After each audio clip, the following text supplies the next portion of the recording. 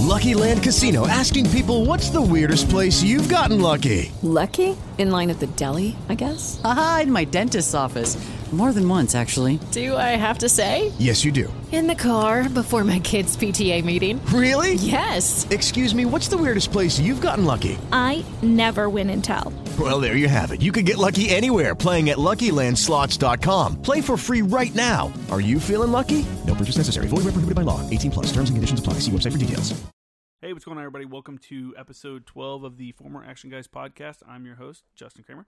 And this week's episode, I've been looking forward to this. It's the one I've been talking about. Actually, he's pretty close to being my next door neighbor. He's not my next door neighbor, but he's pretty close. So this week we have on Captain Jerry Geller. He was a F-4 Phantom pilot in Vietnam and was shot down during one of his missions. So he came on to tell a story. I asked for some questions from the crowd out on my Instagram and on Facebook and stuff. But he was kind of short for time, so I wasn't able to get to those. But we are going to sit down and continue the conversation. So it's a great episode. We get into, his flight training and stuff like that, working into the jet. You're talking early to mid 60s is when he's going through his flight training and stuff. So, and then obviously his trip to Vietnam, or his deployment to Vietnam. I don't want to make it sound like it was something, something great. So, all right. Yeah, I have a couple of comments here. So I missed or I didn't miss one, but I had already recorded the last episode when this one came in. A review. I got another 5-star review on the Apple platform. I think that's the only one that you can actually leave ratings and reviews from what I've seen, because I personally use Google Play and Spotify. And I don't think you can rate or leave actual written reviews on either one of those, but whatever. So I appreciate it. Those of you that are using the Apple, if you're on iTunes, you go on and give a good rating, get the word out, let people know that this is a good podcast, get me up there where, I don't know, I'm hovering down with some of the garbage podcasts that I don't think anybody's listening to, and we actually got a pretty good audience here, and I think some good stories. So anyway, thanks for the ratings. This one is from Eirik336. I don't know if he misspelled it or if that's how you spell it. EIRIK 336 says, Yut. I think I started listening to the podcast when it first came out. Anyways, great podcast. The atmosphere is really relaxed, not interview-like, which is great. There's another podcast out there, Global Recon, which is good, but not very put together well. I think he meant not well put together. Anyway, the Boot Camp podcast was hilarious. I was dying in my car listening to it. It reminded me of being on the island back in 2012. I like how you're putting a voice out there for the Marine JTech community that most forget about. Hey, thanks for the comment, Eric336. Appreciate it. Global Recon, actually, I think when I first started listening to podcasts, I started listening to Soft Rep Radio, and then I think Global Recon was one that I started listening to as well. There was a few. I kind of fell off of basically all of them. I listened to Soft Rep until both the hosts quit, and then I just haven't really picked it back up. I thought it was all right, but I think it changed some when the new host, they have a British SAS guy coming on there. But anyway, yeah, I think I've listened to Global Recon. Not a bad podcast, though, if I remember correctly. But I appreciate the good comment. I appreciate the 5-star review. Keep it coming. Like I said, it helps everyone helps out. So, yeah, and then, so I had another one. I've had a few people ask me questions about Syria, about this whole Syria-Turkey thing. And I'll be honest, my knowledge of the Kurds and stuff is not the conflict that's happening there is something that's been building over a long, long, long period of time, and I just don't know the history of it. And I know we sent guys there, we have guys there, or we did.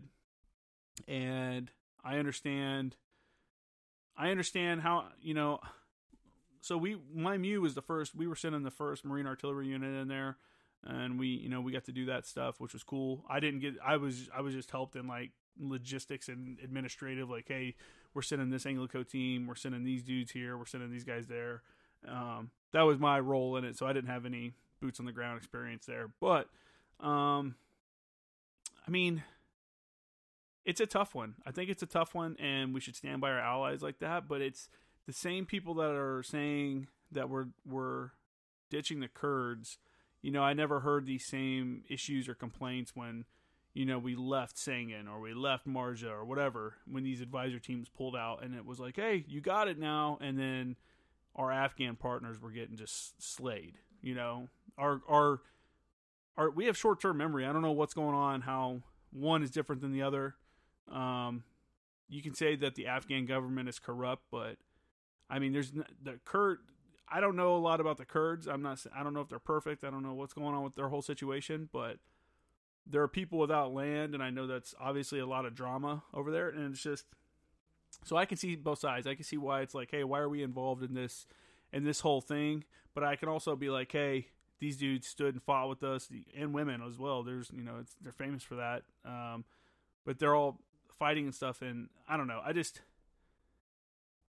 having the experience of working with a, indigenous population and doing, operations with them and just being in combat with them, and then seeing them left behind, it's sad, it's depressing. But I just haven't had anybody be able to give me a good answer of why we are making such a big deal about the Kurds and we didn't make as much of a big deal when we were leaving Afghanistan. I don't see the difference, because ISIS is moving into Afghanistan. They're actually fighting with the Taliban there as well. And it's just, I just don't see the difference. So it's hard for me, and I think both is wrong. And I'll say that. I'm not saying like, oh, I don't see the difference, so fuck them. Fuck the Kurds. Fuck, these guys. No, I'm not. That's not what I'm saying. I'm just saying where's the outrage, And then two, let's say our dudes were going to stay there. Let's say Trump, because obviously none of us know the conversations between them. We see there's a letter that came out today, which I don't know the full contents of that. I haven't read it. But I don't pretend to know the top secret briefings that are happening and the information that's being passed. Maybe he pulled them out on a whim, but also maybe it was like, hey, Turkey's like, hey, we're doing this attack no matter what. And is it worth keeping our dudes there and possibly getting one killed and then starting another war in the Middle East with another country? So, and that's the other problem, is Turkey is a NATO ally. So you have the Kurds on one side, which fought beside us and helped us defeat ISIS. Now on the other side, you have Turkey, which is a NATO ally. Turkey overall, I believe, is a scumbag-run nation. From what I understand, again, I'm not in depth with the regional politics, so feel free to enlighten me. Feel free to hit me up at formeractionguyspodcast@gmail.com or on Instagram at jkramergraphics. Shoot me a message and ask, put in your 2 cents, and I'll read it on air, because I don't fully understand. And I know guys that have worked over there, and I know we've lost guys over there. I think Staff Sergeant Carden was a 0811, that he was a gun chief, I believe, and he was killed in a rocket attack. So there's people have been lost there, but again, what's the difference between that and Afghanistan? Why are we outraged about one and not the other? Both of them were concerned with terrorists, harboring terrorists and stuff like that. So I guess I don't fully understand the issue.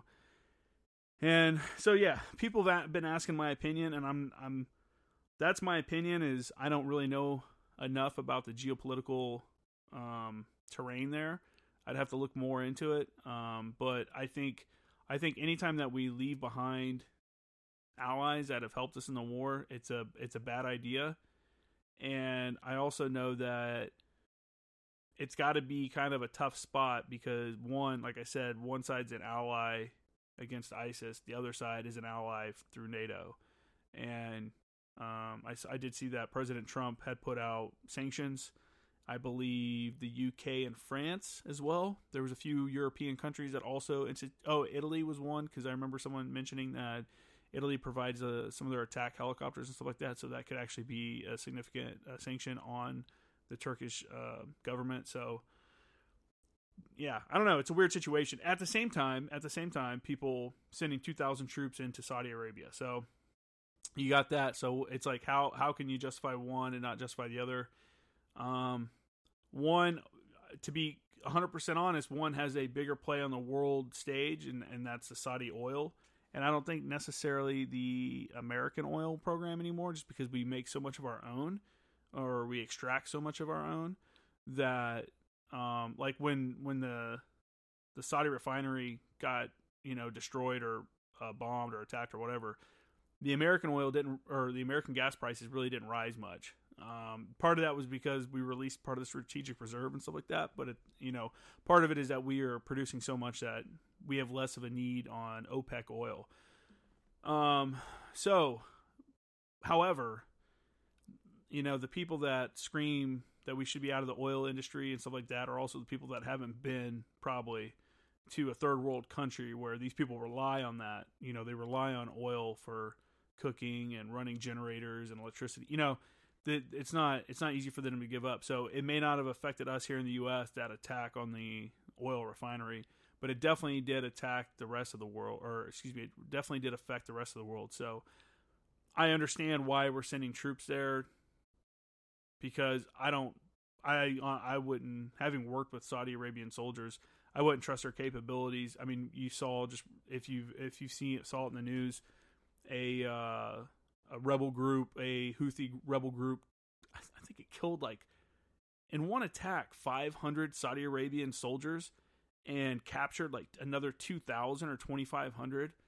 And I mean, that's just insane. And I always said that it felt like our training that we did with them seemed more like a dog and pony show.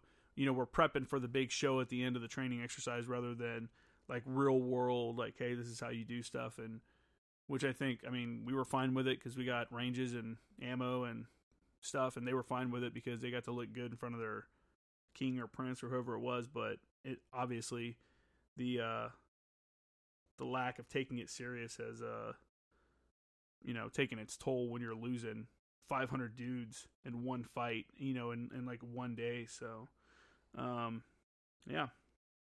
Okay, so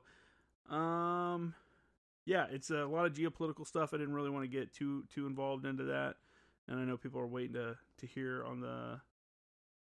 the interview. So, like I said, that's coming up. Jerry's a good dude, and yeah.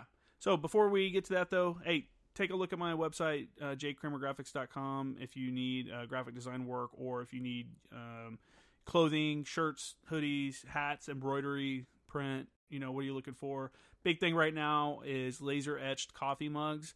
If you're doing those for a unit or a company, if you're looking to order a couple of those, that's $19.95. I'll do them $19.95 each. It's a laser etched coffee mug.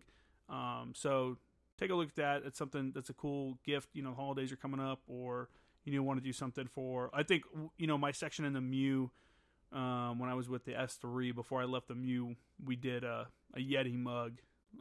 With the laser etching and stuff like that. And then where I did another one, I don't remember where the other one came from. It might have been a ball gift, but those are cool if you have them. They're super convenient. They're good for, I take mine camping and stuff like that.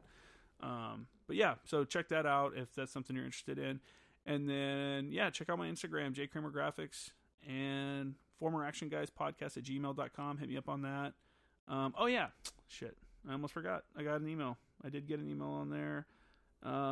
This one came out after they listened to Sergeant Major Offit's, which I hope everyone enjoyed that. That was, cool thing is tomorrow I'm recording this, Wednesday night. It'll be released on Thursday morning. So if you're listening to it, it releases Thursday morning. Thursday evening, I'm sitting back down with Sergeant Major Offit, or Tracy, that I'll call him from out, for here on out. Jeez. And then Michael Farrell, he was with 1st Anglico as well. And we're all three going to sit down and have some beers and just kind of shoot the shit, and we'll see how it goes. I think it's going to be a good episode, so make sure you check that one out. So anyway, I'm not going to say his last name, but Karsten wrote in and said, brutally honest, 0 embellishments in his stories. After 3 pumps and 1.5 with this guy, without a doubt the most influential person in my career. Great subject for a podcast. Slightly upset I didn't hear the old man say he would roll someone in carpet and light them on fire. That's how you know he really loves you. So I'll make sure to ask him that tomorrow. Because I've never heard him say that at all. So I guess he never loved any of us over at Anglico, but whatever. No. Thanks Carson for shooting that in. Again, that was at the former Action Guys podcast at Gmail email address. And then the last thing is I am up on Twitter, former Action Guys, 4 MER Action Guys on Twitter. So check all that stuff out. Help support me out. I'm a poor college student, and this is my livelihood, and I'm here to entertain you people. So here we go. Next podcast. Vietnam veterans are starting. They're not like World War II veterans, where they're dying away in mass, but yeah, every day, you're not getting any younger. Well, and is my memory going to be? My memory is going to be pretty sharp about it because it was a very special time in my life. Oh yeah, I'm sure. I think anytime anybody goes overseas, it's like. But it's not even that. It was the flying. Yeah. The flying was what was the exciting part from the beginning. Yeah. Because training was no simple, easy thing as a Marine or a Navy pilot. Air Force, candy, but Navy Marine, no. Yeah. 20 months. 20 months of just getting your ass kicked by instructors. Yep. Basically, that's it. From ground school to up in the air to. Yeah. Yeah. So, okay, where are you from originally? Los Angeles. Okay. West Los Angeles. And when did you decide to join the military? Well, at your time, the draft was still going on. The draft was still going on, but as a pre-pilot, they came to my college and said, be a naval aviator.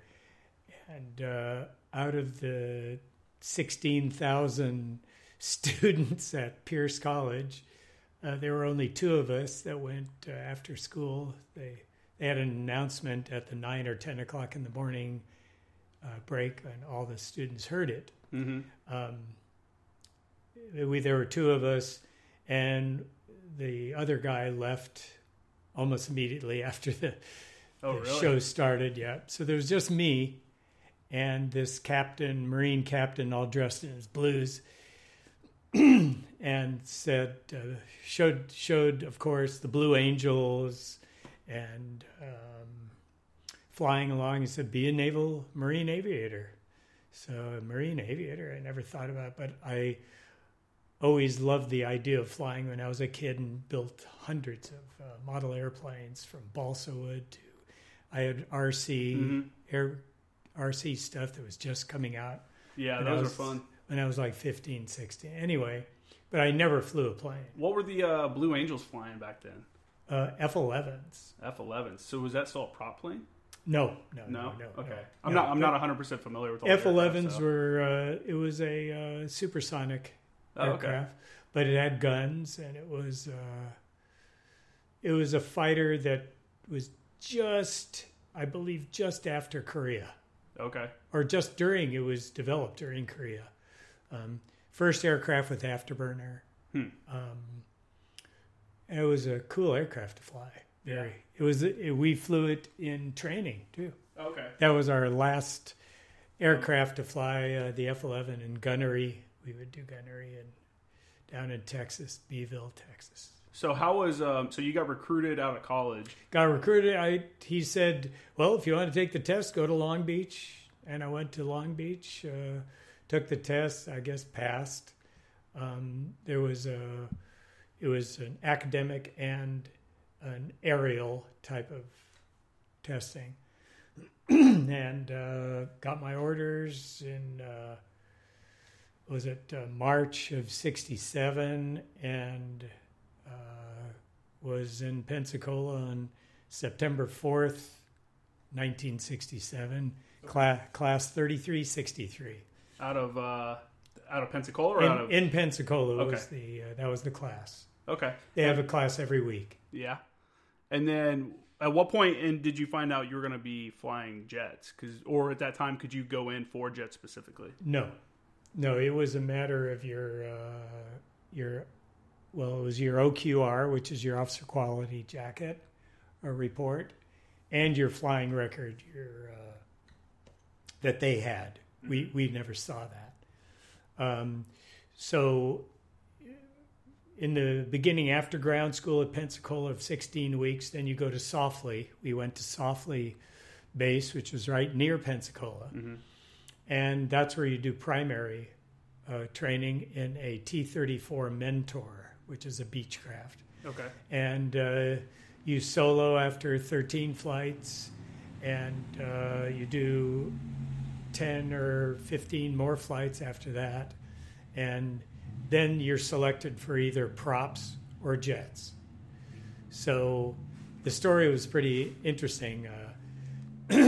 My class of ended up only 8 Marines in my class, and the commanding officer of Softly came to us and said, "Well, sorry, all the Marine students are going props this week." So everyone's going props, and I was a little disappointed. Yeah, that wasn't why I went in.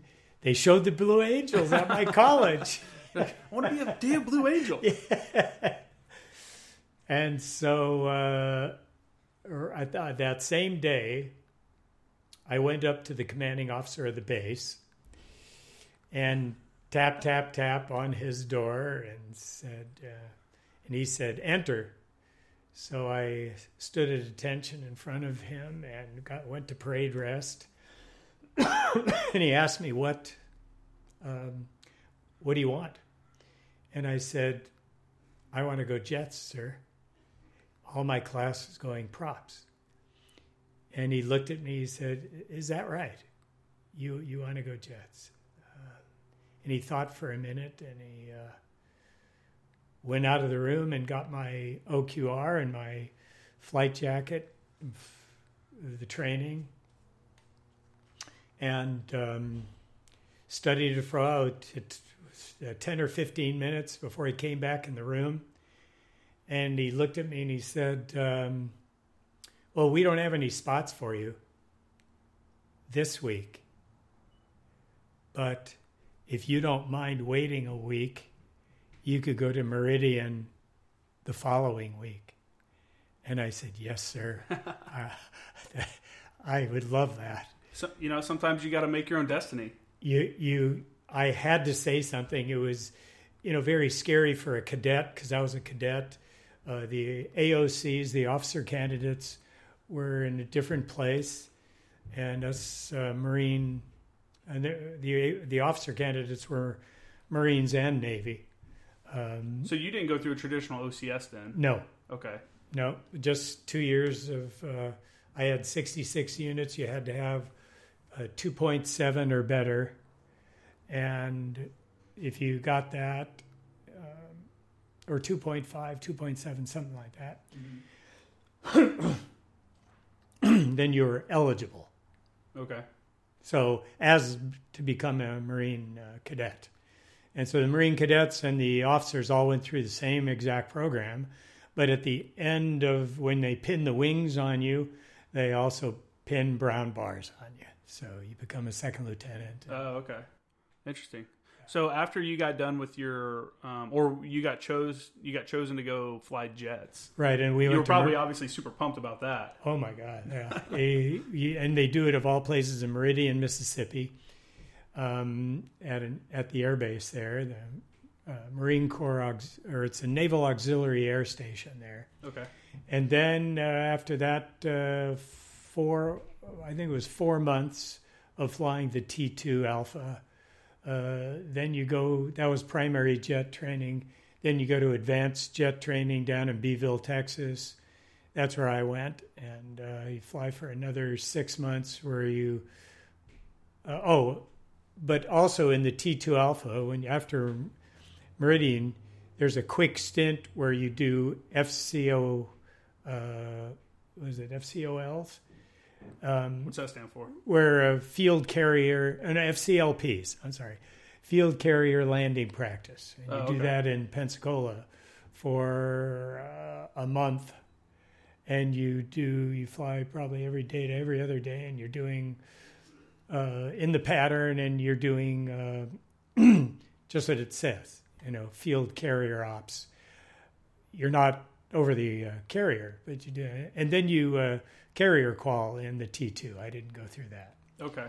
So so when you say field carrier ops, you mean like, so we have over on Camp Pendleton, there's a pad they call it the LHD pad, Oh. and it's the size of an LHD landing. So it's so carrier pilots come in, hit that a few times and practice and get their quals there, and then they go hit the actual boat. So is that what you're talking about as well? Like It's very similar. Okay. Because so they have where you're doing the field carrier practice, they have a just like on a carrier, and so they have a wire. They have 3 wires.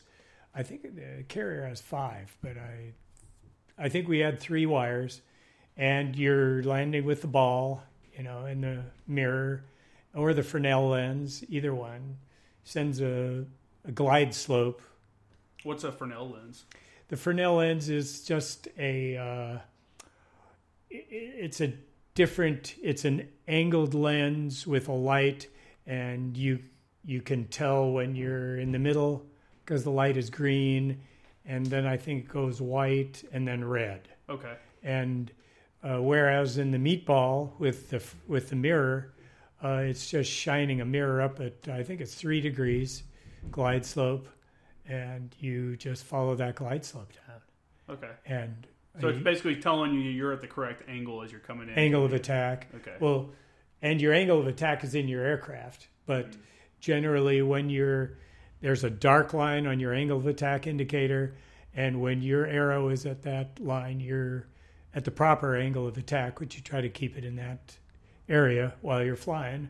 And you're flying, so your eyeballs are moving a mile a minute. Oh yeah, I'm sure between gauges and Between and looking up. gauges and the mirror and your angle of attack indicator and your power, and you're just all hands and brain and eyes. Do you think that was a good prerequisite training before you did an actual landing on a carrier? Oh yeah.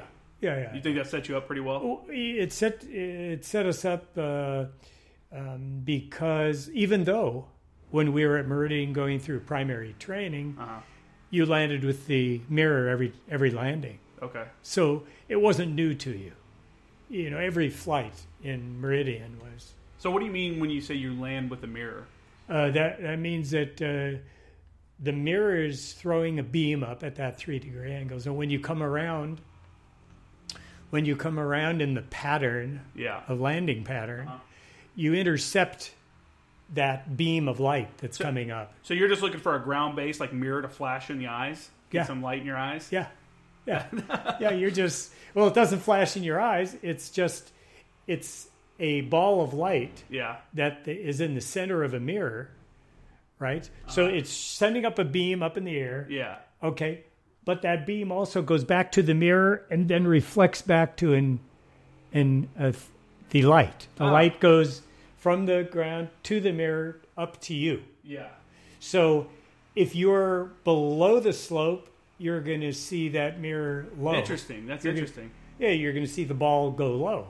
And what you do is you have red lights going out from the mirror, both sides. Red or green lights, anyway. No, they're probably green. I guess the red ones you don't ever want to see. Yeah, right. Because they're at the bottom or top of the mirror. So you have these green lights going out to the side, and that ball that ball wants to be right in line with those green lights. And when it is, and you're following that glide slope, and as long as the ball stays in the middle, you're right on target with the number 3 wire, they say. So when you hit an actual carrier, because you're looking at all these other things, do you even sometimes, does it surprise you actually when you hit, because you're maybe not actually looking at? Oh, right. Well, the mirror, as soon as in that second, when the ball goes out to the right side, you're hitting the deck. Yeah. It's just a split second later, you're hitting the deck. Okay. And if you're lucky and your hook stays pinned to the deck and you're in the right spot, you're gonna catch one of those wires. Did you ever have any interesting carrier landings that you want to talk about? Oh my gosh. Well, I don't know if anybody remembers the Victory at Sea World War II things where a prop plane would hit the deck and didn't quite have enough power either taking off or landing. And all of a sudden you lose sight of the aircraft, and then you see it come back up, and it made its flight back in the air without hitting the water. Well, that was me landing the F-9. This is an advanced training when you're flying the F-9, which is a real doggy aircraft. Yeah. It's not an axial flow jet engine. It's what they call a centrifugal flow engine, and it doesn't respond very well. Mm-hmm. So as soon as you hit the deck of the aircraft and you don't catch a wire, you slow down enough to where you immediately go to 100%. But that engine, you're sinking. I was sinking past the deck. I was so lucky I didn't hit the water. And talked to some people on the deck. They said they thought for sure I was a dead cookie. Oh, really? Yeah. And I had to go a little bit high on the angle of attack when I knew I was about. That was a scary moment. Oh, I'm sure. Yeah. And when we were landing the F-9, this is advanced training. You carrier call on the F-9. Our squadron, we're carrier calling, right? Uh-huh. So we're novices at this. And we're 150 miles out in the Atlantic in 10-foot seas. Oh, my God. And they have us students landing on the deck of the Essex. Really? Yeah. Jeez, that's super dangerous. Super. How many guys had blowouts of their tires, lost a landing gear, and still took off and was stuck with one landing gear. Oh, man. Right? So we had NAS Mayport. We had Jacksonville. We had 2 other airfields completely at a standstill from disabled aircraft taking the cable. At the end of every Navy Marine landing strip, you have a wire with anchor chain connected to it. So if you need to land your aircraft because there's an issue or problem, we had the option of dropping our hook and catching the wire on a land-based airfield. Uh-huh. Yeah. Huh. Yeah, that would... So that was a scary moment. The T-2 is a wonderful aircraft to fly as a beginning primary jet training because it had straight wings. Okay. You know, like the F-104, if anybody remembers the little fancy F-104 Starfighter from the Air Force. It was the prettiest airplane because it had these short little stubby horizontal wings that were straight out. It was a very pretty aircraft. So you, during this time, I mean, you're going through this training and you know Vietnam is happening. I mean, what year was this, 67?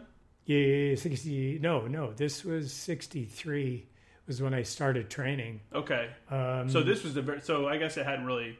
I was in 65 is when I got my wings. Okay. May of 65. In 65, there was definitely starting to become more of a mainstream. Oh, yes. So what was on your mind is like, okay, like I'm going to finish here and I'm actually going to go do what I've been training to do. Were you excited about that or was it more... It was, I think everybody had their own feelings in the squadron when we got to El Toro. But what squadron were you with? VMFA 122 in El Toro. What's their... VMFA is Fixed Wing Marine Fighter Attack. Okay. It was the Phantom was the first aircraft to receive that nomenclature. Now VMFA is a standard Marine squadron. What was your guys' call sign? We were Delta Charlie. Okay.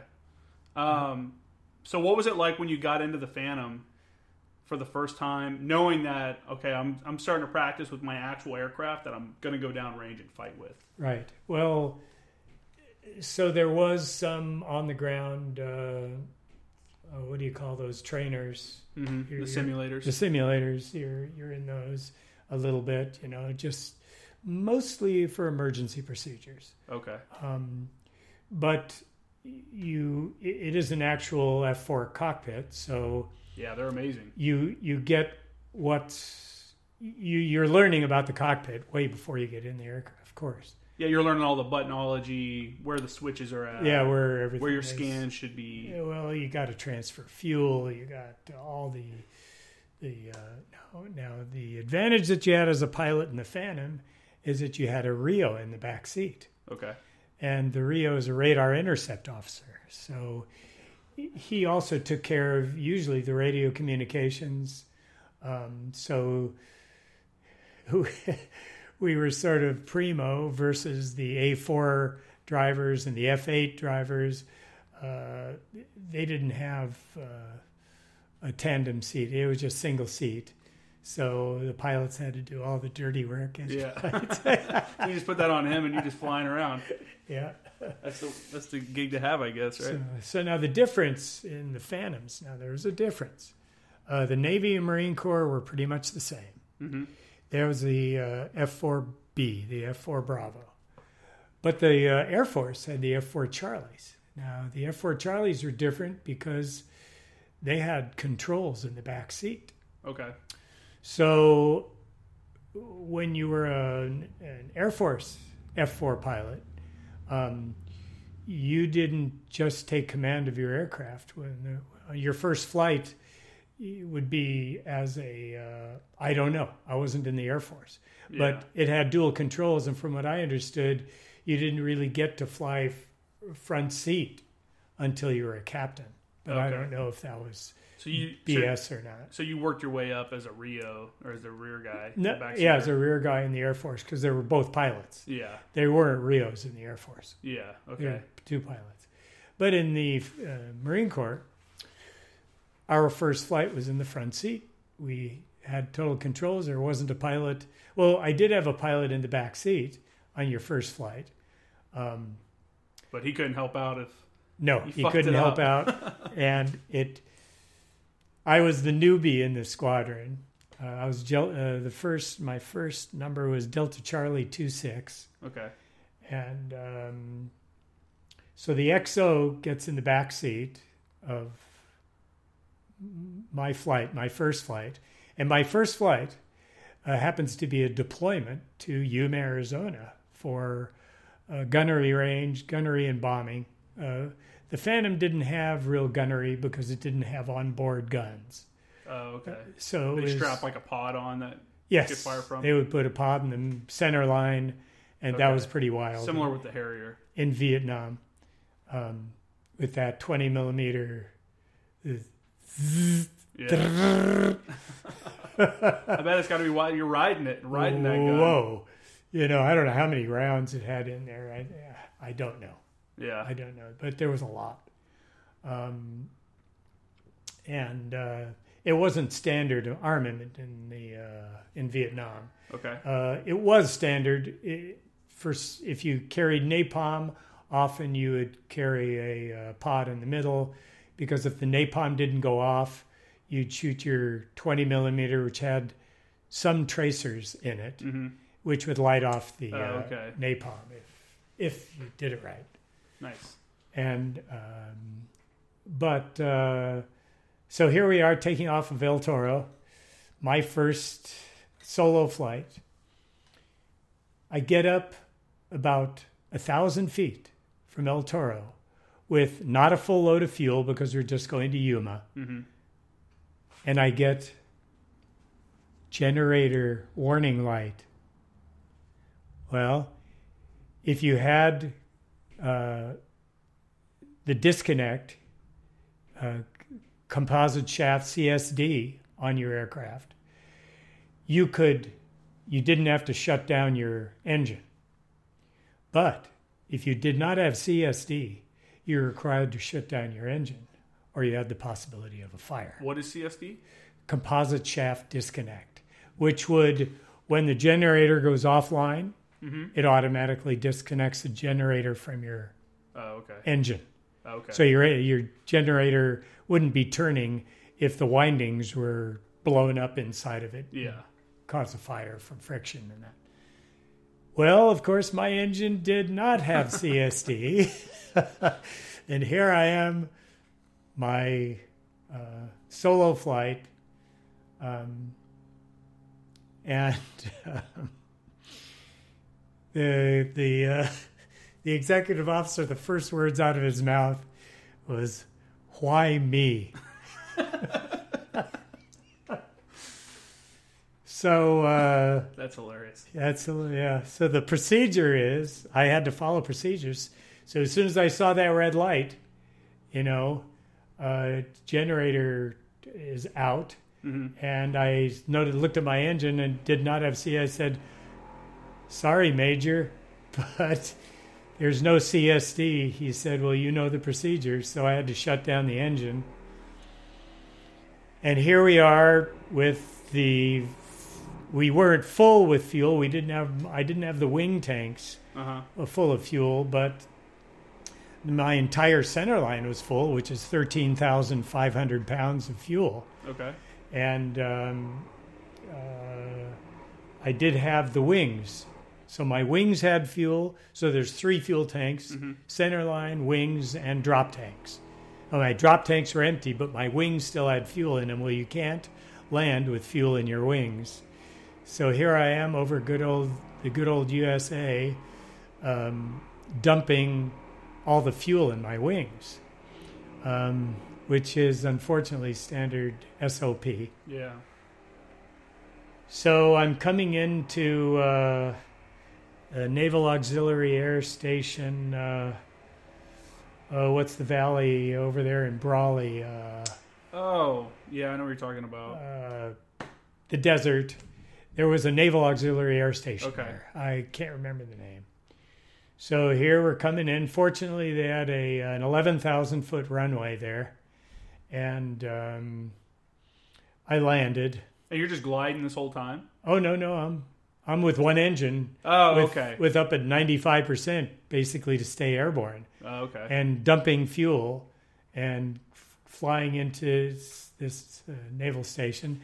And fortunately, here I am, the pilot. So the guy in the back seat has to do all the radio stuff. So he called the tower over there and said we had an emergency. We need an immediate straight-in approach. By that time, my fuel was dumped, and I land. And of course, it's the first time. So in order to slow the F-4 down when you're landing, it has a parachute in the back. Okay. That you engage. As soon as you touch down, you lift up on the parachute handle and it locks in place. Well, they never told me that it locks in place. Right? That's supposed to be your experience. Okay. So I lift up on the handle. It didn't lock in place. I let go of the handle, and the parachute immediately disengaged from the aircraft. Oh. So I'm landing at, the normal speed, except I had my main fuel tank pretty full. So I ended up landing at about 122 knots, where normal landing was around 112. So I'm 10 knots fast in landing and no parachute. And you don't want to stand on the brakes. I'm not that kind of a driver, whether it be jets or cars. Yeah. And I don't drive anymore, of course. But so I still had plenty of runway and landed safely. And the major said, "Good job." And, I mean, that's a good way to introduce yourself to the unit, Yeah, They're like, well, he can make it through a stressful situation. Yeah. I was through the emergency thing. That's pretty wild. On your first flight. Yeah, no, that was what fun. luck, huh? Yeah. So then and so my second flight was actually, instead of just, getting used to the aircraft, now I'm bombing, with these little J-25s. They're little practice bombs that you do in the Chocolate Mountains above Yuma. I spent some time up there at the OP. Yeah, did you? Yeah. Yeah, I did too, as a FAC. Yeah, they come out there as what are those? Did they do live ordnance with you? Oh yeah. Oh yeah. Great spot out there. Yeah. There's a few OPs. There's I think one of my best controls, or one of my most like fun controls, because it was all live, was because you don't always get the live bombs. You always, a lot of times you get the, like you said, the 25-pound training bomb. Mark 25. Yeah. I don't remember what it was actually called, but it or was they were different marks something. Yeah. But yeah, I had like F-18s come in. It was combined sequential. F-18s come in and drop Simo GBU-38, which is a 500-pound JDAM GPS guide up. So 2 of those simultaneously. Oh, yeah. And then while they're doing that, we're up on the hill. And then behind me, over my right shoulder, I have 2 Cobras circling. So as soon as those bombs hit, the Cobras pop up. Oh, okay. And they start shooting rockets and guns like 800 meters in front of us. Oh, and they pull off. And by the time they pull off, the F-18s have turned back around and they come in for gun. Sure. So I love going out there. Oh, that was wild. Yeah, it's a great spot. Well, I had an experience out there as in FAC training, which is before I went. It was at El Toro. We go out there, and that was a big deal too, because only Marine pilots are forward air controllers for Marine pilots. Yeah. Okay. So that was your second tour often in Vietnam. Okay, yeah. And I was trained for it and getting ready to go for it right before I got shot down. Right out, I was scheduled 1 to 2 weeks after. Oh, really? Yeah, which I'm very glad I got shot down in a certain sense. Because me on the ground, with an M16, I don't think so. You're like, that's not your life, huh? No, it was not my life. You're a jet guy. And too many of them got... yeah. I can't talk about that yet. Yeah. Well, let's get into... So now what kind of specific training did you have before you went to Vietnam? Yeah, but I was going to say one thing about my forward air controller training. Oh, go ahead. So when we were at the OP, we were sitting outside the sandbag OP. Yeah. And 2 of us were sitting right next to each other, and it's about what would you say the OP is? Maybe 30 feet square. Maybe it depends on which one 20. You're at. Yeah. And there's an opening, and I was on a 10-foot section in the front there watching the 500-pound bombs go off, right? Mm-hmm. After the bomb went off, about 2 seconds later, comes this smoking piece of a 1-pound hunk of metal that hits the sandbag about 3 feet to the left of my buddy. Oh, man. And we very quickly turned around and got behind those sandbags. Yeah. That was another scary moment. But those are the kind of accidents and things that happen. Just being on the OP, yeah. And the OP was how far would you say? A mile? Half a mile? A mile? I don't know. Half I don't know a which mile? one you were on, but it could be. I think now... It differs. Half a mile. I was at least a half a mile. I want to say the closest one that we do now is it's called Yodaville in Yuma, and I think you can do 500 meters. This is closest. You can? Yeah, not on bombs. Not. I don't know. You can get kind of close. I think with bombs you have to stay at least 1,000 meters out. I think that's the which is almost a mile. 1,600. But close calls on the OP. I've had a few. I was with 2nd Battalion, 10th Marines when a round landed right next to our OP on OP5. I was 50 meters from a 155. Oh, a 155? Yeah. Oh, you're kidding. Yeah, it was in November or December of 2009. It was the check round, too. It was the first round that was supposed to be like, oh, that's the safe foot.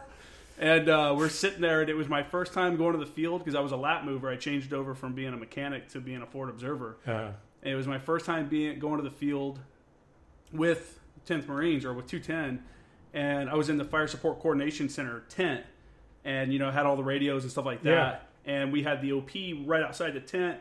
There was the metal tower, and then the impact area is right there in front of you. And or it's like 200 meters away. Yeah. And then beyond that is where you strike. And then I just remember hearing shot target number over the radio, and I looked over at my buddy. I was like, "Hey, you want to go out there and watch?" And he's like, "Nah, it's cool. No, I'm just going to sit here." And I'm like, all right. And I was like, yeah, I'll just sit here, whatever. And I just hear, boom. And And I'm like, damn, that's a lot louder out here by the impact area, you know, because this is my first time ever that's going out there. And he was like, that was too loud. And then I hear my gunny at the time, gunnery sergeant Klein, he's like, check fire. He's this country dude. He's like, check fire, check fire.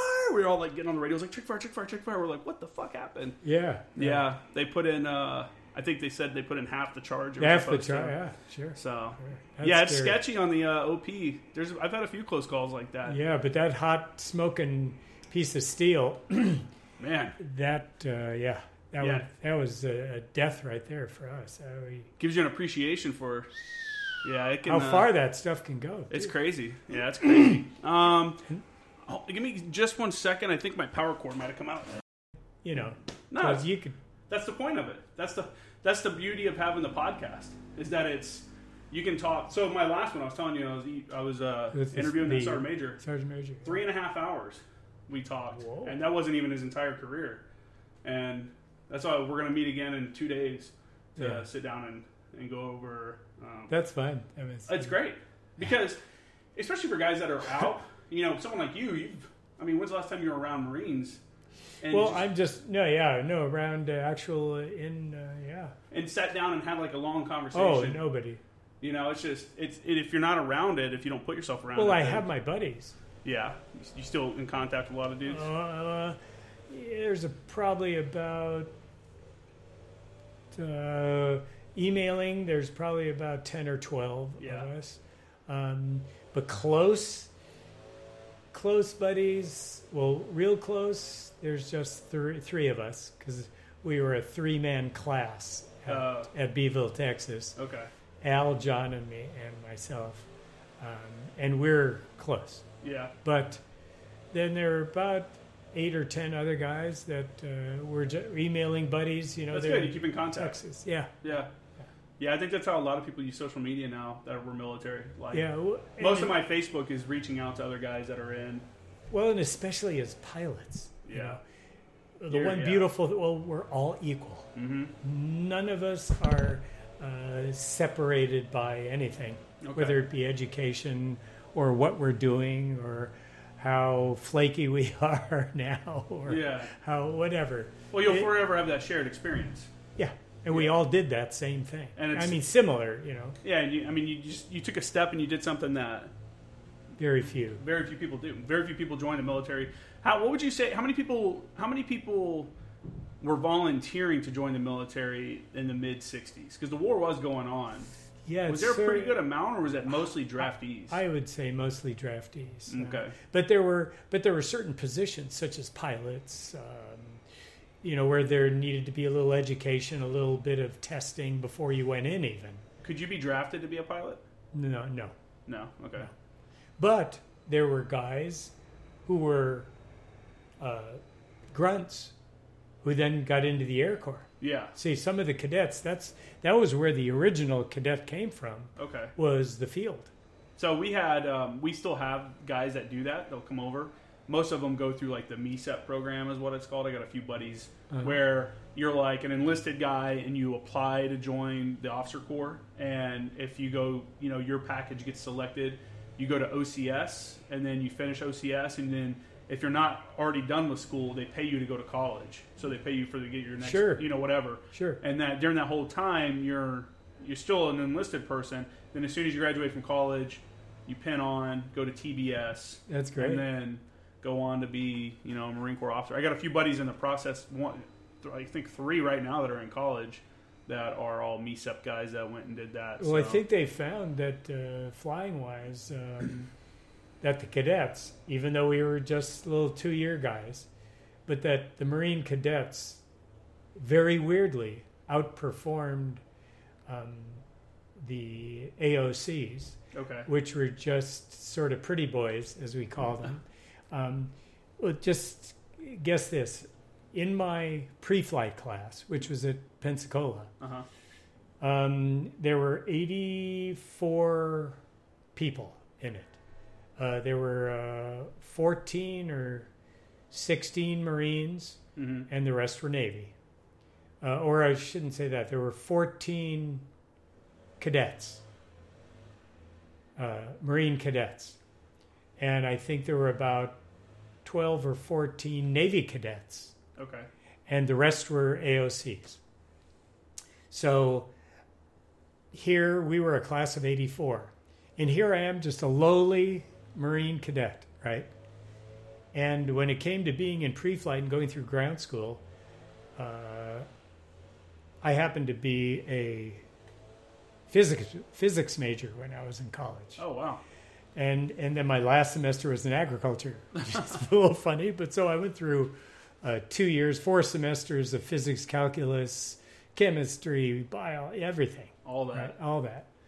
And so when it came to the math and the aerodynamics and all the math, it was sort of not very much to me. And I was only one of 4 people out of the 84 people here. So all the AOCs are looking at me. Here's this Marine cadet walking around with an academics badge over your name badge. Oh, okay.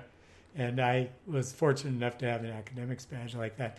And so yeah, you're looked at a little bit differently. And that was pretty cool. Yeah, well, that's cool. Yeah.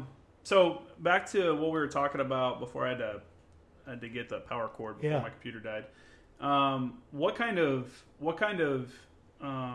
direct training, or what kind of training did you have that came directly from what was going on in Vietnam? Like, hey, you guys are going to Vietnam. Here's what we're going to do to prep you to go over there. Because, then there was more air-to-air fights. I assume, and just this is my assumption, is that you guys practiced, obviously, close air support, probably put in a lot of close air support, and then maybe some air-to-air work. Your general, did you feel like the training ramped up, or did it seem like, all right, well, we're already training, like this is just, let's just go do it for real now? Okay, so the answer is pretty simple. Okay. But a good question is, in order to be a Marine Phantom pilot, and with that VMFA designation, so you need to qualify as a fighter pilot, you need to qualify as an attack pilot in order to get your MOS, which I believe was a 7307. So in order to get your 7307 and even fly in the Fleet Marine Force, you had to qualify. You had to pass your MOS. You had to do every designated hop. From... And that's still the same thing. I'm sure that's still the same thing. So we had the gunnery, the night in-flight refueling, the flying Mach 2, which wasn't in the syllabus. Yeah, your TNR requirements. It's just all of that. Training and readiness requirements. Yeah. Or whatever it's called. And so we fired real missiles in the Pacific Missile Range all the way to... So you had to be air-to-air. What would you fire missiles at, air-to-air? At the Pacific Missile Range. Are they like drones or out over the ocean, out of Point Mugu, But what were you shooting at? Actually, there were drones. There were real aircraft that they would. They were able to do radio controlled regular size aircraft. Oh, really? Yeah. Regular size aircraft. Regular, and take them off and land them back in the 60s. That's crazy. Yeah. And we would fire real missiles, but I think that you would know whether you had a hit or not, because you don't even need to hit the other aircraft. That's sort of a misnomer. The missile just has to get close enough to where it would fire the warhead. And then it blows all the stuff. It blows all that shit everywhere. Right? Yeah. You know what? It's a really good video of that is on Behind Enemy Lines, that movie where they get shot down. It's supposed to. Oh yes, I've heard that. Yeah, it's supposed to. I think I may have seen it, but I may probably not. It's not bad, and it shows the missile. It actually shows him get shot down by the missile, and it shows the missile get close to his aircraft, and then the warhead explode and shoot the shrapnel into the motor and stuff like that. That's what happens. And I think you're right. I think that's something that people don't really realize is it doesn't have to hit the aircraft. An impact. It could hit it. Yeah. But more often than not, it just gets close enough because the radar is only good for so many feet. And the weapon system is able to tell as the Doppler effect of it gets close, and the one tick that it says it's getting further away, it goes off. Oh, really? Yeah. Huh. So it'll go off. If it may not kill him though. Yeah. If it's going away, it depends where it is in relation to the aircraft. Yeah. That it's shooting down. So, like I said before, now you're getting ready to go to Vietnam. What were the reports coming back that for other pilots that you were getting? Like, but we were just qualified in everything. You know, we did, like we said, we went to Yuma and did bombing. We did. There wasn't much gunnery because the pods, like you were talking about before, the pods are just shoot right. You'd see pretty much where they're going, and you could regulate your aircraft a little bit. But you're in a slight dive. You're in a 10-degree dive. Okay. So you're not like a 30-degree bombing stuff. You're doing like with snake eyes. Snake eye bombs are the ones where the metal sort of the high drag fin. The drag fins come out and slow it down so it doesn't blow your aircraft up in the process of the target. Yeah. So what year was this, and what year did you go to Vietnam? So I went there in October of '66. Okay. Yep. What was that like? Did you bring your own jets over, or did they have some there for you? No, I just joined a squadron VMFA 542. Okay. What was your guys' call sign there? Their call sign, I was Whiskey Hilo 22. Whiskey Hilo 22. All right. So you got there, you said in October of 67? 66. 66? Okay. Yep. Well, how was it? How was like the ground war and stuff then? Like what you were supporting, and what was your squadron's main taskings? We did everything. Close air support, direct air support, TPQ bombing. What does that stand for? TPQ stands for the nomenclature of a radar site. Okay. It's a portable radar site that the ground uses to pick targets, ground targets. Okay. And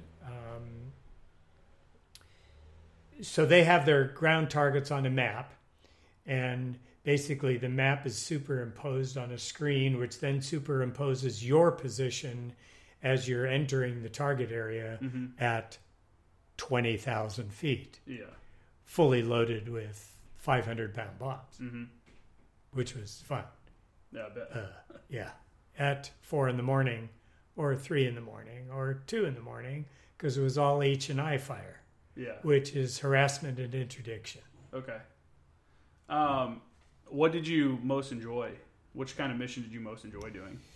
Well, for me, it was, of course, the close air support, which is where you were often either flying off the hot pad or you were flying a predetermined ground engagement, and you were the air support for the ground engagement. So that close air support was pretty heavy duty. You know, you're sometimes dropping really close to your troops. It was that was the hairy part of the danger close missions. Yeah. I can't imagine. So my experience, ranges in mostly like desert environments. Not there's some tree lines and stuff like that, but not jungle. Yeah. Like dense jungle. So how often did you get tasked with dropping on like an actual jungle area and like close air support? Yeah. Was it mostly jungly, or was there a lot of open areas that you worked in? There were a lot of open areas. Okay. Oh yeah, lots of open areas because they grew rice there, right? Okay. So there were a lot of paddies. Yeah. A lot of paddies that weren't being farmed. Well, they were mostly being farmed, but there were paddies that were dry. And it's, who knows what the farming operation would be there. And that brings me back to my very first mission. So I guess I'll just interject when something had an effect on me. My very first mission, there was one thing though that wasn't really discussed much with the junior officers, the guys who were just entering the squadron in Nam. When you had a close air support mission, there was usually smoke, or there was something to indicate where they wanted you to drop. Yeah. Okay. And often there was an airborne FAC that would drop smoke on the target, who often got shot down because he was in a little Cessna. Yeah, the little Broncos. And... The poor guy, But, it was probably a 50-50 deal. If you had the luck, you made it through. 50-50? Pretty bad. Jeez.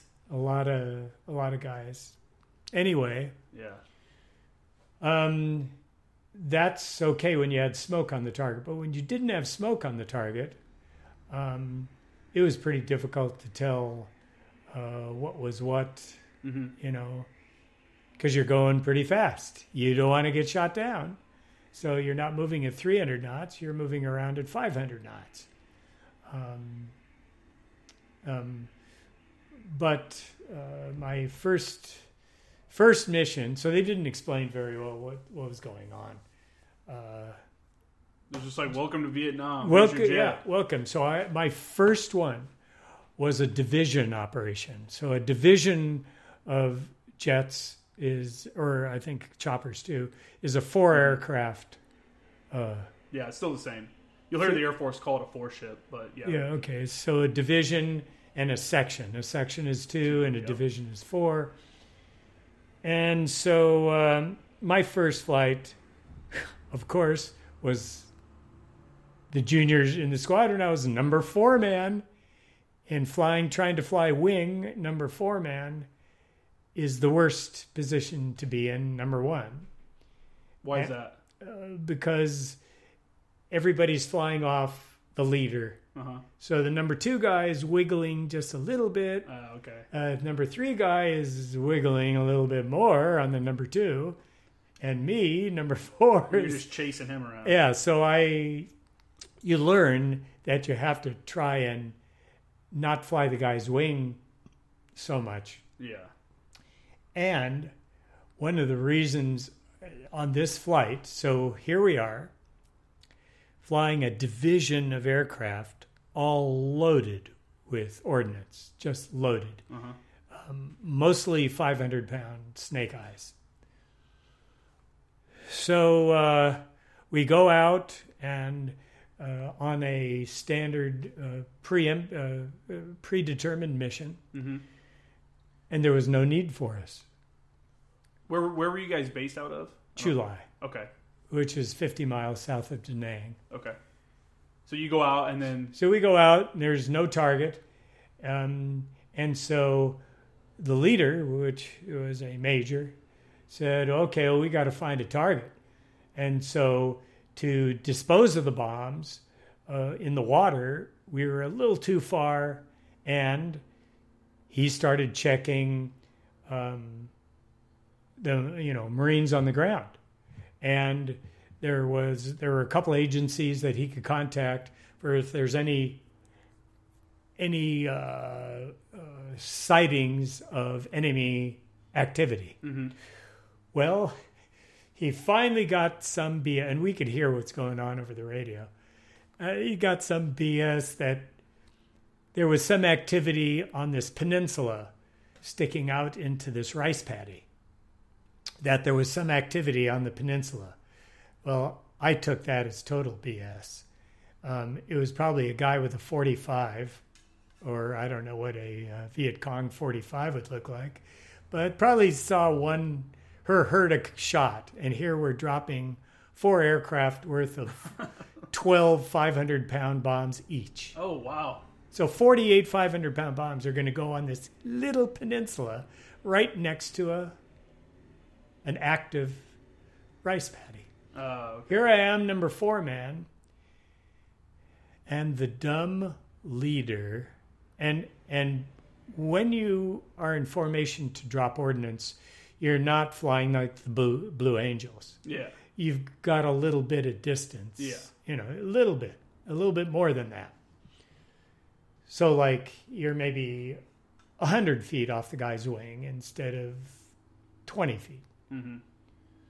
So here they're all 100 feet off each other's wing, and I'm out in the rice paddy.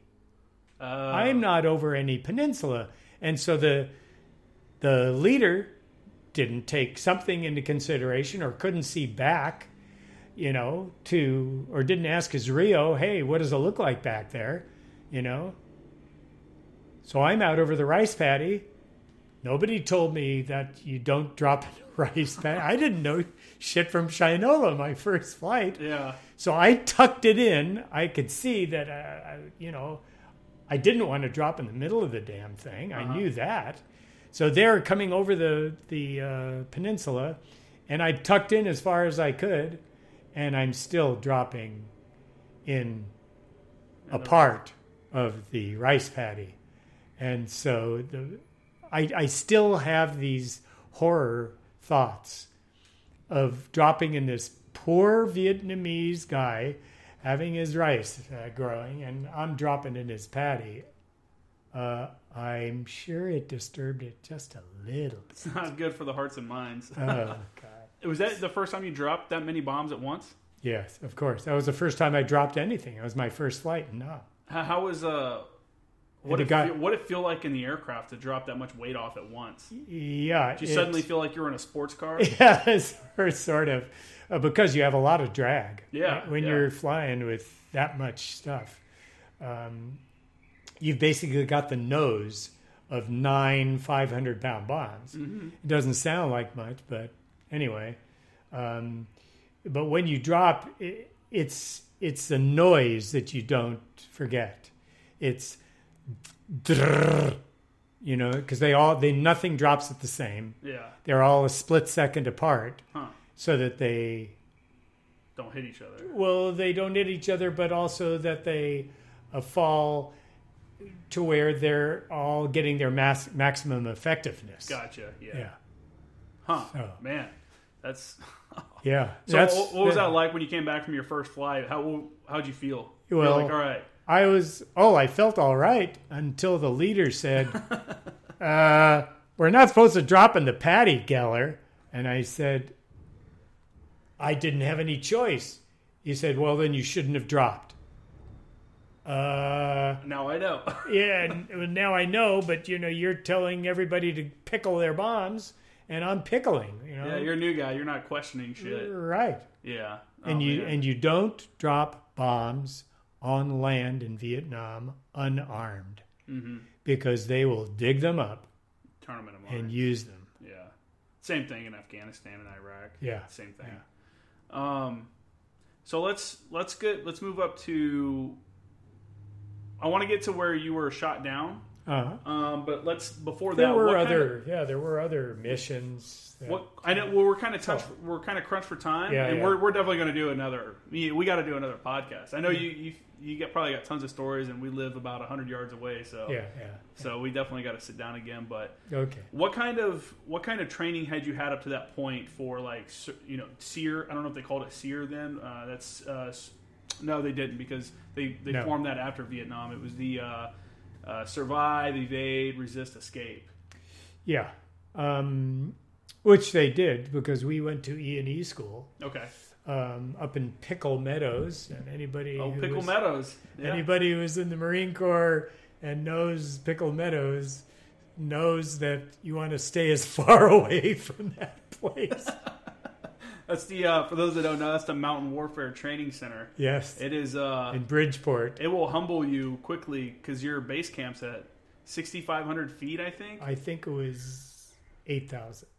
Yeah, it's up there. So when we would go walk to Chow, when you first get there, we're all huffing and puffing for breath. Yeah, because it's just. Well, 6,500 is Bridgeport, and then we go up the mountain, up from there where the main camp is. So how was that training? And then do you felt like it prepared you for your experience of actually having to eject and stuff? Fortunately, very fortunately, I wasn't on the ground long enough to use some of those practices. But I would have done my best. to escape and evade. Yeah. However, from what I understand, from what they told me, after I ejected and my plane went in, the whole mountain was on fire in this dried up bamboo. And so I probably would have been killed. Oh, really? Yeah. If I wasn't picked up. Yeah. 10 minutes later. Yeah. So let's talk about the mission that you were on at that time. What was the mission of that flight? I was off the hot pad out of Chulai. We were armed with what was it? I think it was 6 napalm and 6 500-pound snake eyes. Okay. And off the hot pad, you're sitting there and waiting in case you're called. Mm-hmm. The hot pad isn't generally called unless there's definitely some ground incursion that was not planned on. Do you want to explain what a hot pad is? Yeah, so the hot pad at Chulai was where there were 2 Phantoms that were sitting there, armed, fueled, basically ready to go with the ground crew, total, communications with ground forces. And you're sitting there in the ready room at the hot pad, because the hot pad was not right there where the squadron meets, and mm-hmm. you're when you're in the ready room at the squadron, this is a ready room on the hot pad, which was a little hut type thing, and you were there with your Rio and your other guy. Sometimes you're the leader, sometimes you're the wingman. You're just waiting on the call. I'm just waiting on the call. So we call that now a strip alert. Same deal. Aircraft is loaded, ready to go, and as soon as the bell rings or whatever the signal is that they have, the pilots are usually in a shack like you experienced. This is in Afghanistan, from what I was around. Yeah, and they just run out. The aircraft's ready to go, fire it up, and then quick take off. Yeah, because that means some Marines are in trouble. Yeah, and at the time they were mortaring Khe Sanh. So I don't believe it was my mission. That was the mission, I think, almost 10 months later, which was the big siege on Khe Sanh. I believe. I'm not really sure. But was that the Easter offensive? I really don't know. We'll have to look into that. You have to look into it, because I went in on March 30th, 1967. I believe it was in September that the Tet Offensive. Okay. And I think that's when they, I don't know if they overran Khe Sanh. I don't think they did, but it was, if you look at the Vietnam history, the movies, the things that were on TV, the siege on Khe Sanh was a whole. Actually, I remember that. It was like a 100-day siege. It was unbelievable. They were being attacked, and that's actually where like one of the most famous Marines that were ever on TV and stuff was Arlie Ermey. Oh. He was an air wing guy at Khe Sanh during that siege. Oh, was he? Yeah, during Vietnam. So. Well, and so they were doing it all the time because Khe Sanh was right next to the DMZ. Okay. And where they were mortaring from was in the DMZ. Mm-hmm. Well, the DMZ was notable for its smoke and haze and constant bombs, and everything's going on in the DMZ because neither side, artillery was always going off. There was, even after I was shot down, I could hear artillery going off wherever I was, near Khe Sanh and near wherever. Yeah.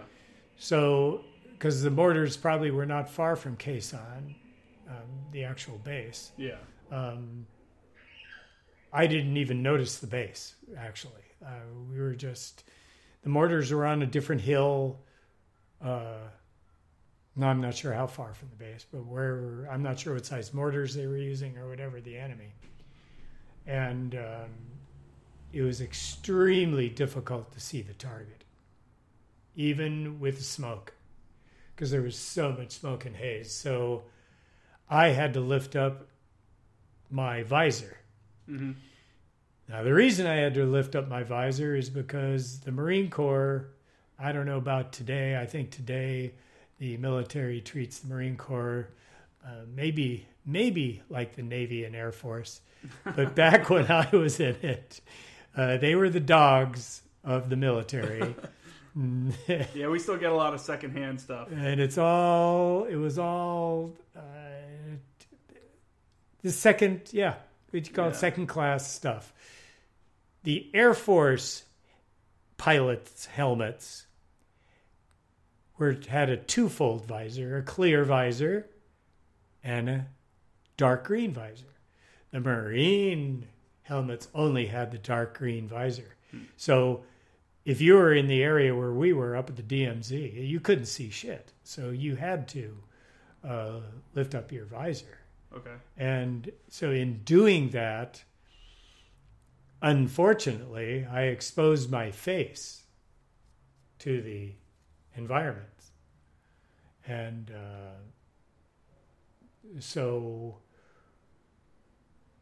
that's what caused my severe blindness at the moment. So, but I didn't go into the whole getting...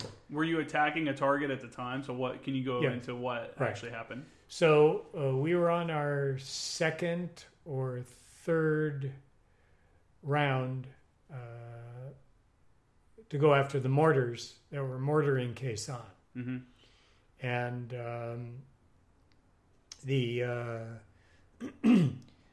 I was the wingman, and the leader went in, dropped his ordnance, and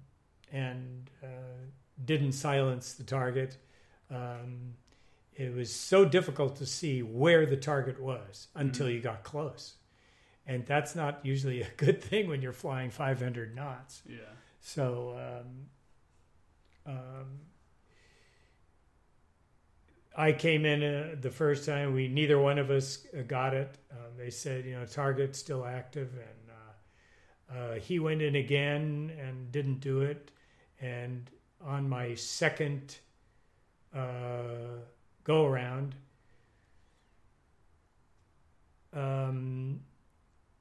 here's one issue, is being in the DMZ, you're right next to North Vietnam. Mm-hmm. Well, when you're right next to North Vietnam, they have all the anti-aircraft. Yeah, they have a full spectrum of... radar-controlled, missiles, you name it, right? Mm-hmm. They could, at nighttime, just hoof it to near Quezon, and that's why Quezon was attacked so much. So on my second go-around, I was coming around, I didn't feel anything hit the aircraft. I was hit before that, not on the same flight, but 2 flights before that, with a .50 caliber. Never felt it, never knew it, had no idea. But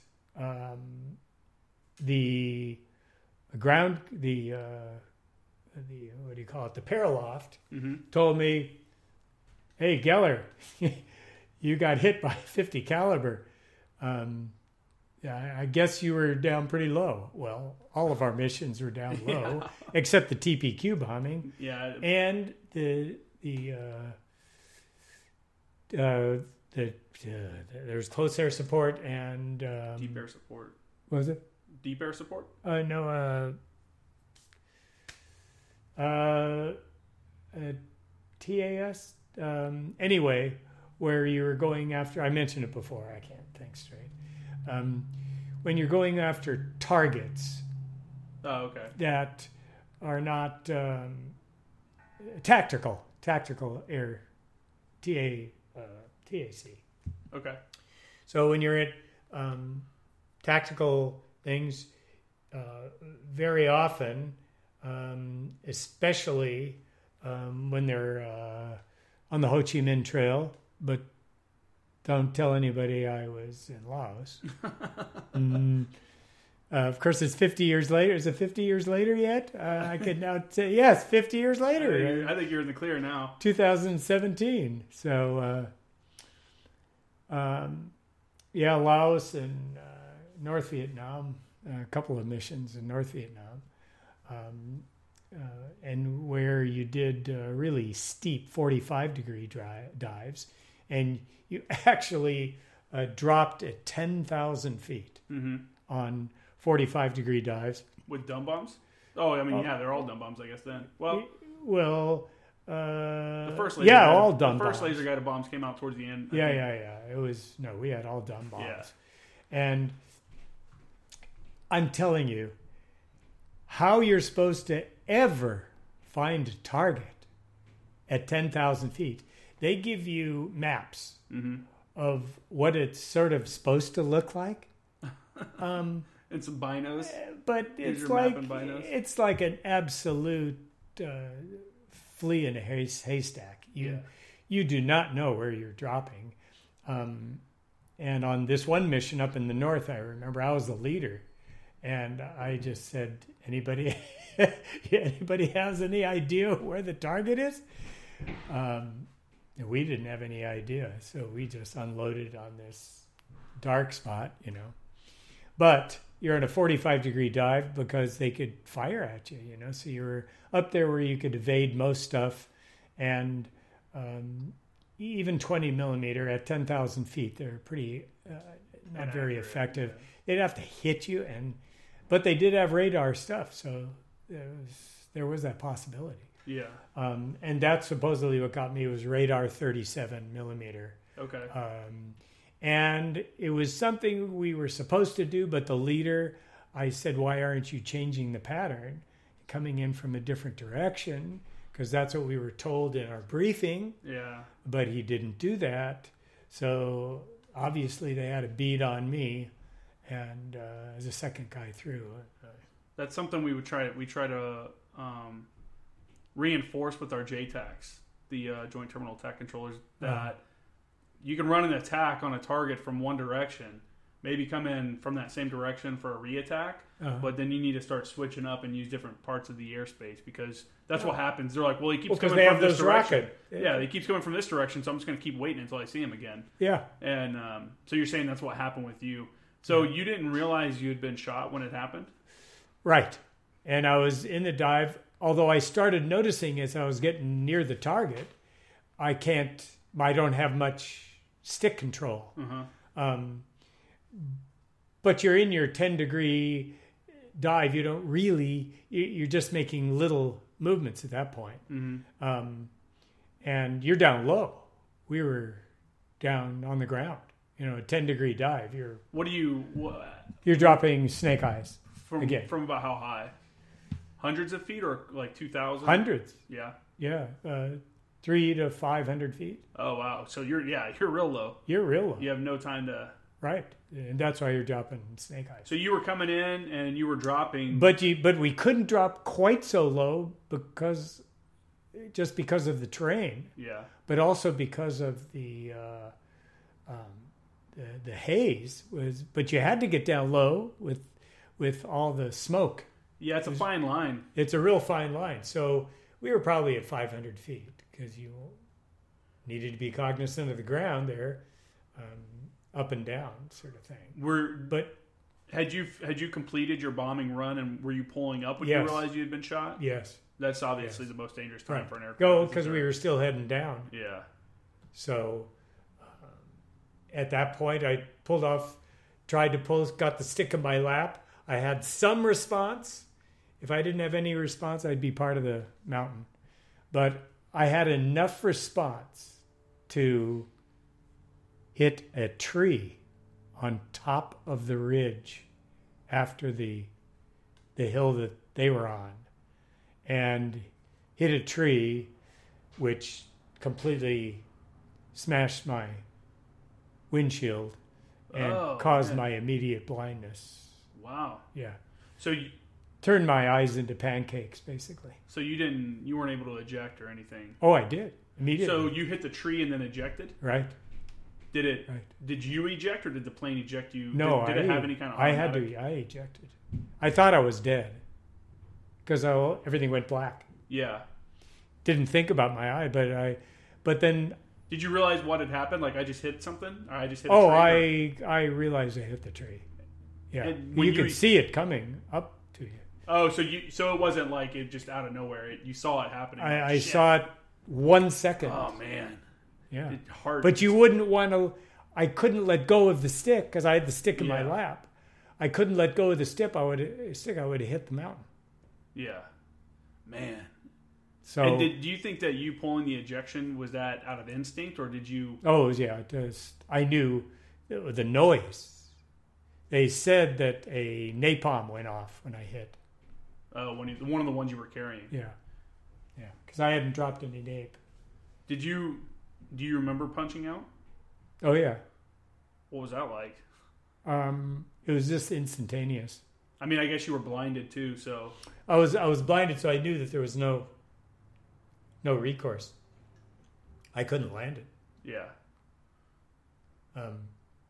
And I had no attitude. I couldn't see. It was impossible. How far away from the target that you were striking did you eject from? I was probably where I ejected on the just on the other side of the ridge. It was probably a mile. Okay. I was probably a mile to a mile and a half because I was going 500 knots. So close enough that it would have been a concern had you not been rescued quickly. Right, because they would have known. Now, whether they saw the parachute or the ejection seat, the luck that I had was that I was probably angling slightly up, and it was on the other side of the ridge. Okay. So they couldn't see me from the target site. Or they probably would have turned their mortars towards me for that instant. Yeah. They weren't fans of aviators. No. So you remember ejecting. Do you remember landing? Were you conscious through the entire thing? I don't know. I was not conscious.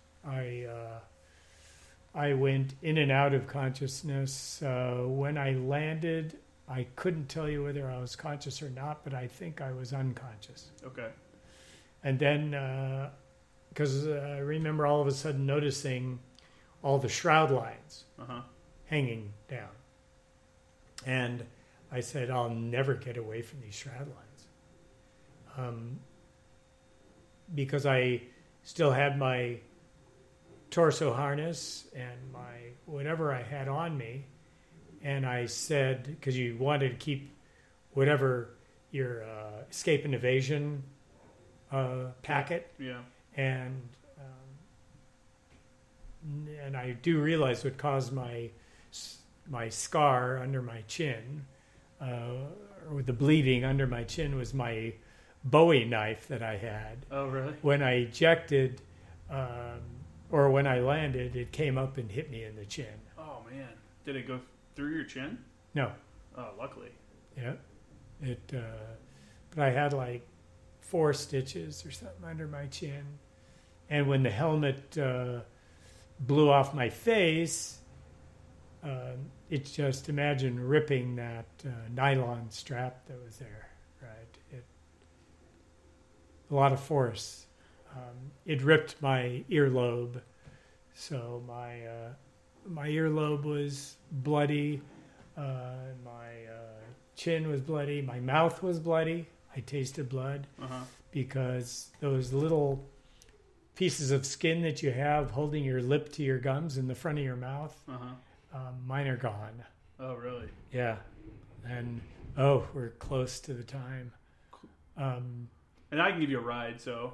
Yeah, that's no problem. Let's take. You got 10 more minutes. We'll kind of wrap this up. I think so. Okay. we'll wrap it up then. So, do you remember being rescued? Oh, yeah. He got a DFC for rescuing me. Really? He was one of my buddies, too, that went through flight training. Oh, really? He went props. I went jets. Nice. He was flying a Chinook, an H-46, big guy. And there was a story a little bit, after I landed. Mm-hmm. I had a radio. Didn't realize, because I was a little bit just trying to get away from my shroud lines, which, are these nylon lines hanging down that are holding up the parachute. Yeah. And they're extremely tough. If you get hooked on any part of your body, you're not. And somehow I just slid right through the shroud lines. Was of course just because I was afraid that some enemy would see me. I was in the DMZ. Yeah. That some enemy would see me and start firing at the parachute. Okay. I was paranoid about that. Yeah. So my first thing was not to get on the radio. First thing was to get away from the parachute. Yeah. So I climbed as far as I could, and I said, from my childhood, I know you do not climb downhill because you don't know what's necessarily in front of you. Mm-hmm. From a memory I have of being a child, of being on the top. Anyway, that's another story. And so I climbed uphill and got through some bamboo until I hit this wall of bamboo, probably 50 feet from the chute, and impenetrable. So then I started thinking, oh hell, I've got a radio. So I called, and of course I'm sure they were on guard frequency. Yep. And down pilot, and I have no vision. So whoever is coming for me, if you are, you're going to have to find a way to get the donut to me. And sure enough, he had to hit me with the donut, flying with the big, giant, twin-bladed H-46. So they dropped a hoist down to you. A donut on a cable. Yeah. And you don't just hang on to the donut. You put it around your body. And because we know a good buddy who didn't and died. Oh, wow. Okay. Yeah. Steve. There was a lot of deaths there in Vietnam, but of pilots. Yeah. And he got me into the bottom of the chopper, and I thought for sure, as he was pulling me up, I thought for sure I was going to get shot. There was no question in my mind. And when they pulled me up, they,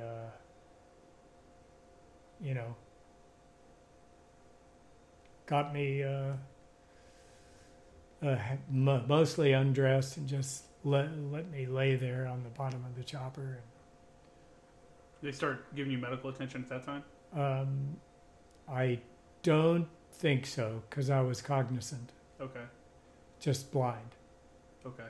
So this wasn't a dedicated medevac bird then? This was... No. Okay. No.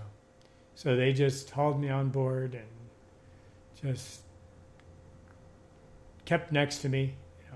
One guy kept next to me. And then we landed at...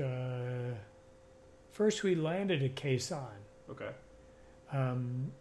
And so hopefully my leader knocked out the mortars on his next run. And anyway, so there at Khe Sanh, they said, we don't have anything here to be able to help you. And so they sent a medevac from Dong Ha to Quezon. They choppered me over to Dong Ha, where the general came out to see me. And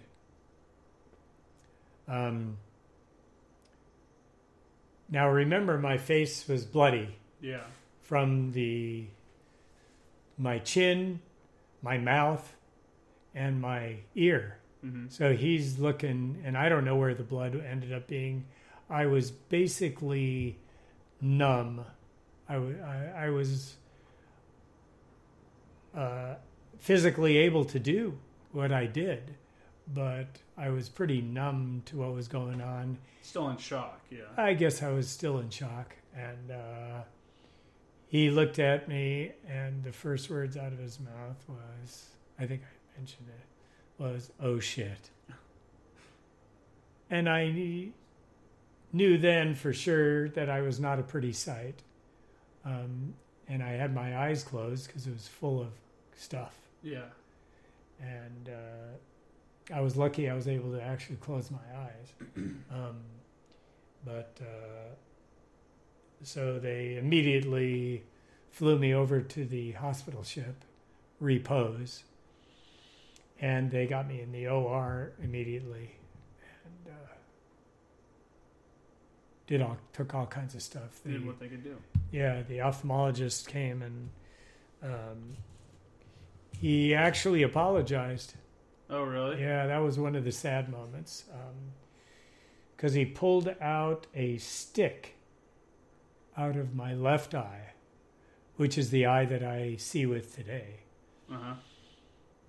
And he didn't realize, because it went into between my lids, it went in at an angle. So it kind of missed the eyeball. It went around the eyeball? That's what he thought.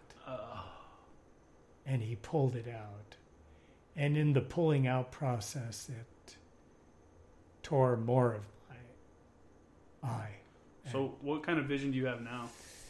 So I have no central vision, so no macular. I don't see nasally. Okay. And I don't see up above. So it limits my sight to about maybe 10%. Yeah. And I have lower temporal vision. Mm-hmm. And I use that. Okay. Have used that for freaky 52 years. Still pushing, man. And another quick story was when I went to my medical hearing for medical retirement, because they have to retire officers, because there was a very good possibility, they say, that you would become a lifer. All officers are basically dedicated for life. Yeah, I guess. So at the hearing, they gave me 80% of actual eye loss, but 100% because of my unemployability. I still had the vision out of both eyes. Mm-hmm. And it was November of, I think it was November. I don't know when the hearing was. I was retired on November 30th of 67. Okay. But the hearing was just before that. And the guy told me, he said, you know, you have macular degeneration, which is still happening at this moment. And so your chances of seeing after 6 months from now is unlikely. And so here I am 52 years later. Good thing he was wrong. Still seeing, and good thing he was wrong. Yeah, I mean, you saw me walking up from what? Oh, no, 40 feet away, so you I recognize me. have adapted to my little bit of sight. Really, I don't even use my cane now walking to the beach because I know what I can see, and I walk there daily, and most people who know me see me, and yeah, that's how I've seen you. I've seen you walk down before, and so again, like I've said before, you're like the perfect candidate for this kind of podcast because you're an example of somebody that's just walking down the street that I've seen before. And before I was introduced to you by Jared, our neighbor, I didn't know you would. You were a Marine that had been shot down, and you're one of these people that carry one of these extraordinary stories that that I want to tell. I want people to hear, and so I appreciate you coming on, and I appreciate you. I mean, it can't be an easy topic, obviously, to talk about some stuff like that. I've been so used to it. Well, either way, I appreciate. I'm not afraid. I appreciate you coming on, and I'm definitely gonna come back, and we're gonna have to set something up, a follow up, and talk about some more of your stories and stuff. And maybe I got a buddy who was a Harrier pilot. Next time he said next time he's in town, he wants to sit down and do an interview. So maybe I can get three of us together. That would be have fun. An old school and a new school pilot talk. That'd be real fun. Yeah, that'll be great. But I know you got to get going, so I'm going to wrap up here. I appreciate it. Do you have any organizations or anything that you want to give a shout out to? Or really, VMFA 122 and 542 were my squadrons that were here. One Vietnam, one on the West Coast, and I don't know if they're active anymore at all. I haven't really looked them up because usually they go inactive. Yeah. Depending on the needs of the Marine Corps. Yeah. Okay. All right. Well, hey, thanks again. And my pleasure. Yeah. We'll have a good one. Good. All right. Thanks again to Jerry for coming on. I appreciate it. It sucks we were crunched for time. We're going to get another podcast going and hear some more of these stories about flight training in Vietnam and stuff like that. I apologize. I meant to bring it up in the opening. I apologize for there's like construction noise. That's Jerry's neighbor. Of course, right? Literally like minutes after we start recording, you hear him start, working up the apartment. It is what it is. But once it started, I didn't want to stop. Because I've been waiting so long to get this podcast going. So anyway, again, appreciate Jerry talking about his story and about, punching out in Vietnam. That is just insane, right? I mean, that's just crazy. So I'm looking forward to hearing some more stories from him. As always, check out my website, jkramergraphics.com. Hit me up on Instagram at jkramergraphics, Twitter on former Action Guys, number 4, MER Action Guys. And then shoot any questions you have. And not just questions about podcast or guests. If you just have general questions like military questions, stuff like that you want asked or responded or a response to, feel free to hit me up and I'll do my best, or I'll reach out to somebody I know and see if I can find an answer for you. So hit me up at formeractionguyspodcast@gmail.com. Thanks again for listening. Please, please, please, if you're on Apple, go and give it a 5-star review. Give me some. You don't have to give 5-star if you don't want to, but I appreciate it more if you do. And leave an actual review. That helps out, and it helps bump me up in the ratings a little bit, so that I actually get a little bit of visibility within the ecosystem. Where they keep all the podcasts. All right, I will see everybody next week. Like I said before, we're gonna have me, Sergeant Major Offutt, Tracy, and Michael Farrell, who was a forward observer. He was a radio operator who lat moved to become a forward observer, and he was with 1st Anglico as well. So we're all going to sit down and crack some beers and talk about it. It's going to be a good time. So I will see you guys next Thursday. Take it easy.